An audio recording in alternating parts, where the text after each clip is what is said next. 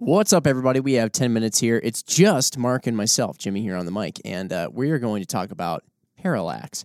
Parallax is a topic that's come up in many of our podcasts. In fact, if you go back and you look at some of them, or if you've listened to every single one, first off, thanks. But this may be something you've already heard a lot about. Maybe you know a lot about it, but we wanted to make sure that we had, if somebody's out there searching specifically for something on parallax, we had that episode queued up and ready for you. So I think a lot of what we'll do is sticking to parallax in terms of rifle scopes, but really actually parallax in and of itself is it's just one singular concept. It's just played out or manifested or seen in different ways with different sighting systems. So anyway, basically, first off, what you're going to have is when you have a rifle scope, you may have a rifle scope that is just straight up fixed parallax. We have one of these in front of us here. It's our old Diamondback Tactical 3-9. And it just has two knobs on the turret saddle or the middle of the rifle scope, one sticking up and one sticking out to the right. That's your elevation and windage. And then there's no knob or knurled ring up on the objective bell. There's no knob sticking off to the left side, nothing like that. So this is actually a fixed parallax scope. Generally speaking, you'll see a lot of them fixed at 100 yards. Some rimfire scopes may be fixed at 50 yards, other stuff like that. But anyway, that's kind of how that works, and we'll get into what that means.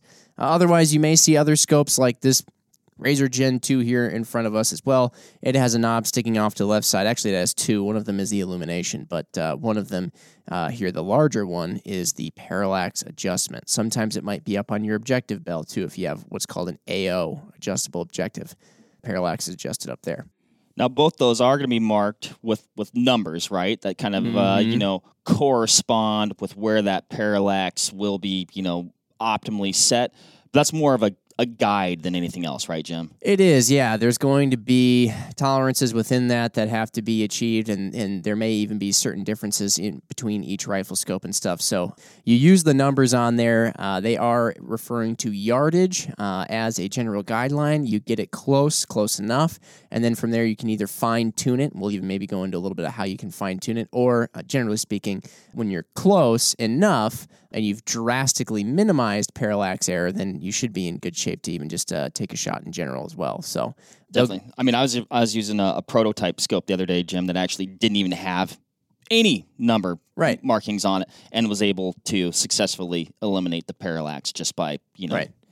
So one thing that we should point out, that yardage, so for somebody who is more of a beginner, I've seen at times, and Mark, I know you have a story about this, some people think that is actually how you dial your elevation or how you account for bullet drop. Oh, boy. It's not. It's not actually adjusting your reticle's point of aim at all. It may go down to, like in the case of this Gen 2 Razor here, it goes down to 25 yards. So that's really great if you're doing a close-up shot. And then it goes out eventually to infinity. But yeah, keep in mind that's not going to adjust your point of aim at all. It won't actually account for bullet drop. So if you're going to shoot at 100 yards and then 300 yards, yes, you should dial your parallax to the 300 mark, but you also got to do your dialing on your elevation or a holdover still on your reticle from there.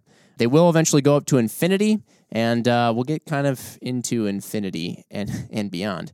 But anyway, so generally speaking, what happens inside of your rifle scope, though? We consulted the optical engineers as well on this, but what happens inside your rifle scope is, and this is something that you might have heard in other podcasts that we've done, you have an image that enters in through the objective bell. And when that image enters in, it's going to get focused down onto the first focal plane. It just kind of makes sense, right? So the first plane in which that image is focused down onto is the first focal plane.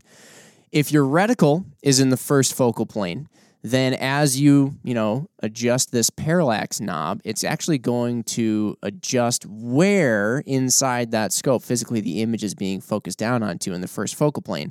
And the idea is that to eliminate parallax error, which you probably need to get into a little bit more, but is you want the image of the reticle or the physical reticle to be on the same plane in the same spot as where the image is focused down onto. And from there, then you've eliminated any potential error. And the same thing actually happens back in the second focal plane. So the first focal plane kind of being up underneath the turret saddle approximately, and the second focal plane being back underneath the mag ring approximately. The same thing's actually happening there. So as you're adjusting the parallax knob, it is actually moving where that image is being focused down onto in both the first and second focal plane. But the reticle is the only physical thing Yes, and it doesn't move. It's it doesn't fixed. move. It moves around, up, down, left, right for your windage and elevation adjustments.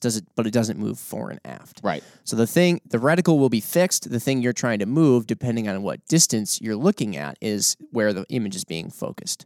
So an image that's being, looked at that's 1,000 yards away will have a different parallax setting or a different setting where you'll want to have the image being focused down onto than the image of something that's 100 yards away. And that just has to do with the way that light is being reflected off that object, coming into your objective bell, being focused down. Light coming off of objects that's closer to you is less parallel. It may come in at more of an angle, whereas light coming from an object that's really, really, really far away those rays will essentially be parallel with the rifle scope by the time they reach the objective bell. So that's kind of what happens there and why there are some differences. To talk about parallax error, though, this is one thing, Mark, you and I were talking about a little bit before. I got an eyebrow raised from you here. But some people may say, I've never really noticed parallax before. I can almost guarantee you that you have. So one thing that I'll point out right off the bat is, have you ever had to have somebody say, hey, look at that over there, and you have to move to get around something in order to look at it over there, right? So let's say you're standing to my right, Mark. If I was going to want to look over at the other end of this room, there's a big sound booth in my way, right? Mm-hmm. Now, from where you're standing, a different position, you can see the end of the room, but I can't. Right. So that's essentially sort of like a parallax error, because if I move, now I can see around, the position of that sound booth that's blocking me sort of moves, and then I can see what you're looking at. Likewise, if you ever shot a pistol with iron sights, you know that there's such thing as parallax error, which can occur because let's say we eliminate the hand holding of pistols altogether, and you just lock a pistol down in place, and you get perfectly centered up behind that pistol, and you look through the rear sight to the front sight and then to the image beyond it. Those images of those sights and the image beyond it are on different planes. And so you may see, okay, I'm going to get centered up right behind it. Gun is perfectly pointed at the target, and I see that by the iron sights. Well, now try moving your head off to the left or to the right or up or down. The sights look like they're pointed in a completely different direction, but the gun hasn't physically moved at all. So if you were to have your head in a different position and then try and get the iron sights aimed at the target, you're aiming based off of an error. That's a parallax error. Yep. And so you would then go into pointing the gun somewhere else until you saw, okay, now it looks like the sights are lined up. But again, because of parallax error, you actually pointed the gun in a different direction that's not going to hit the target. The old speedometer analogy is always a good one, too, I feel, Jim, where if somebody is sitting, maybe you're directly behind the speedometer and somebody is sitting, riding shotgun, and they're like, hey, dude, you're going slow. That person is actually experiencing parallax error because you're actually not going slow. Right. Or where you can actually tell where the speedometer needle is accurately pegged. Right. They're seeing where it's not accurately pegged. Happens with my wife all the time. Always just makes me gun it, and then she gets mad again. And you hate going fast. True. Not. But anyway, so that's what we're trying to eliminate. We don't want to have parallax error when we're trying to make our shot. If our image and our reticle are on different focal planes, or they're not focusing on the same focal plane, all that stuff, then if our head isn't perfectly behind the rifle scope, we may have an error. We may experience an error, and it may cause us to point our barrel in order to account for what we see in a wrong direction. And then that could cause us to miss or not hit where we wanted to hit. And so that's kind of what we're trying to avoid. Now, because let's say somebody sees this rifle scope here that we were talking about earlier, which has a fixed parallax at, say, 100 yards, we've shot this exact scope out to 1,000 yards, and we had impacts, multiple impacts. Mm-hmm. You can still be accurate at different distances with a scope that's fixed parallax, or let's say you somehow forget, whatever, you can still be accurate. That's just where it comes into play of having a good cheek weld, consistent cheek weld, right behind the optic, right in line with the optical system, and a cheek weld that doesn't move around. You're not, sometimes I'm choked up a little bit, sometimes I'm way back, sometimes I'm up, sometimes I'm off. That's where having a really good stock or a cheek riser, like a Bradley cheek rest, for example, is one that we use a lot, comes into play. Anything that can keep you consistent. Every time you put your face down, it's in the same spot. Yep. Because much like a pistol, again, if you go in and you always have that pistol drawn at the same spot, the same way every single time, and you're right behind it, then you don't have to worry about those your head being off to one side and lining up the irons in the wrong way. The nice thing I'd say about being able to adjust for it, though, is depending on the scenario or the timing or how rapidly a situation is developing, whether you're hunting or something like that, you're not always able to get into that optimal position. So that's where it's nice to be able to adjust for it.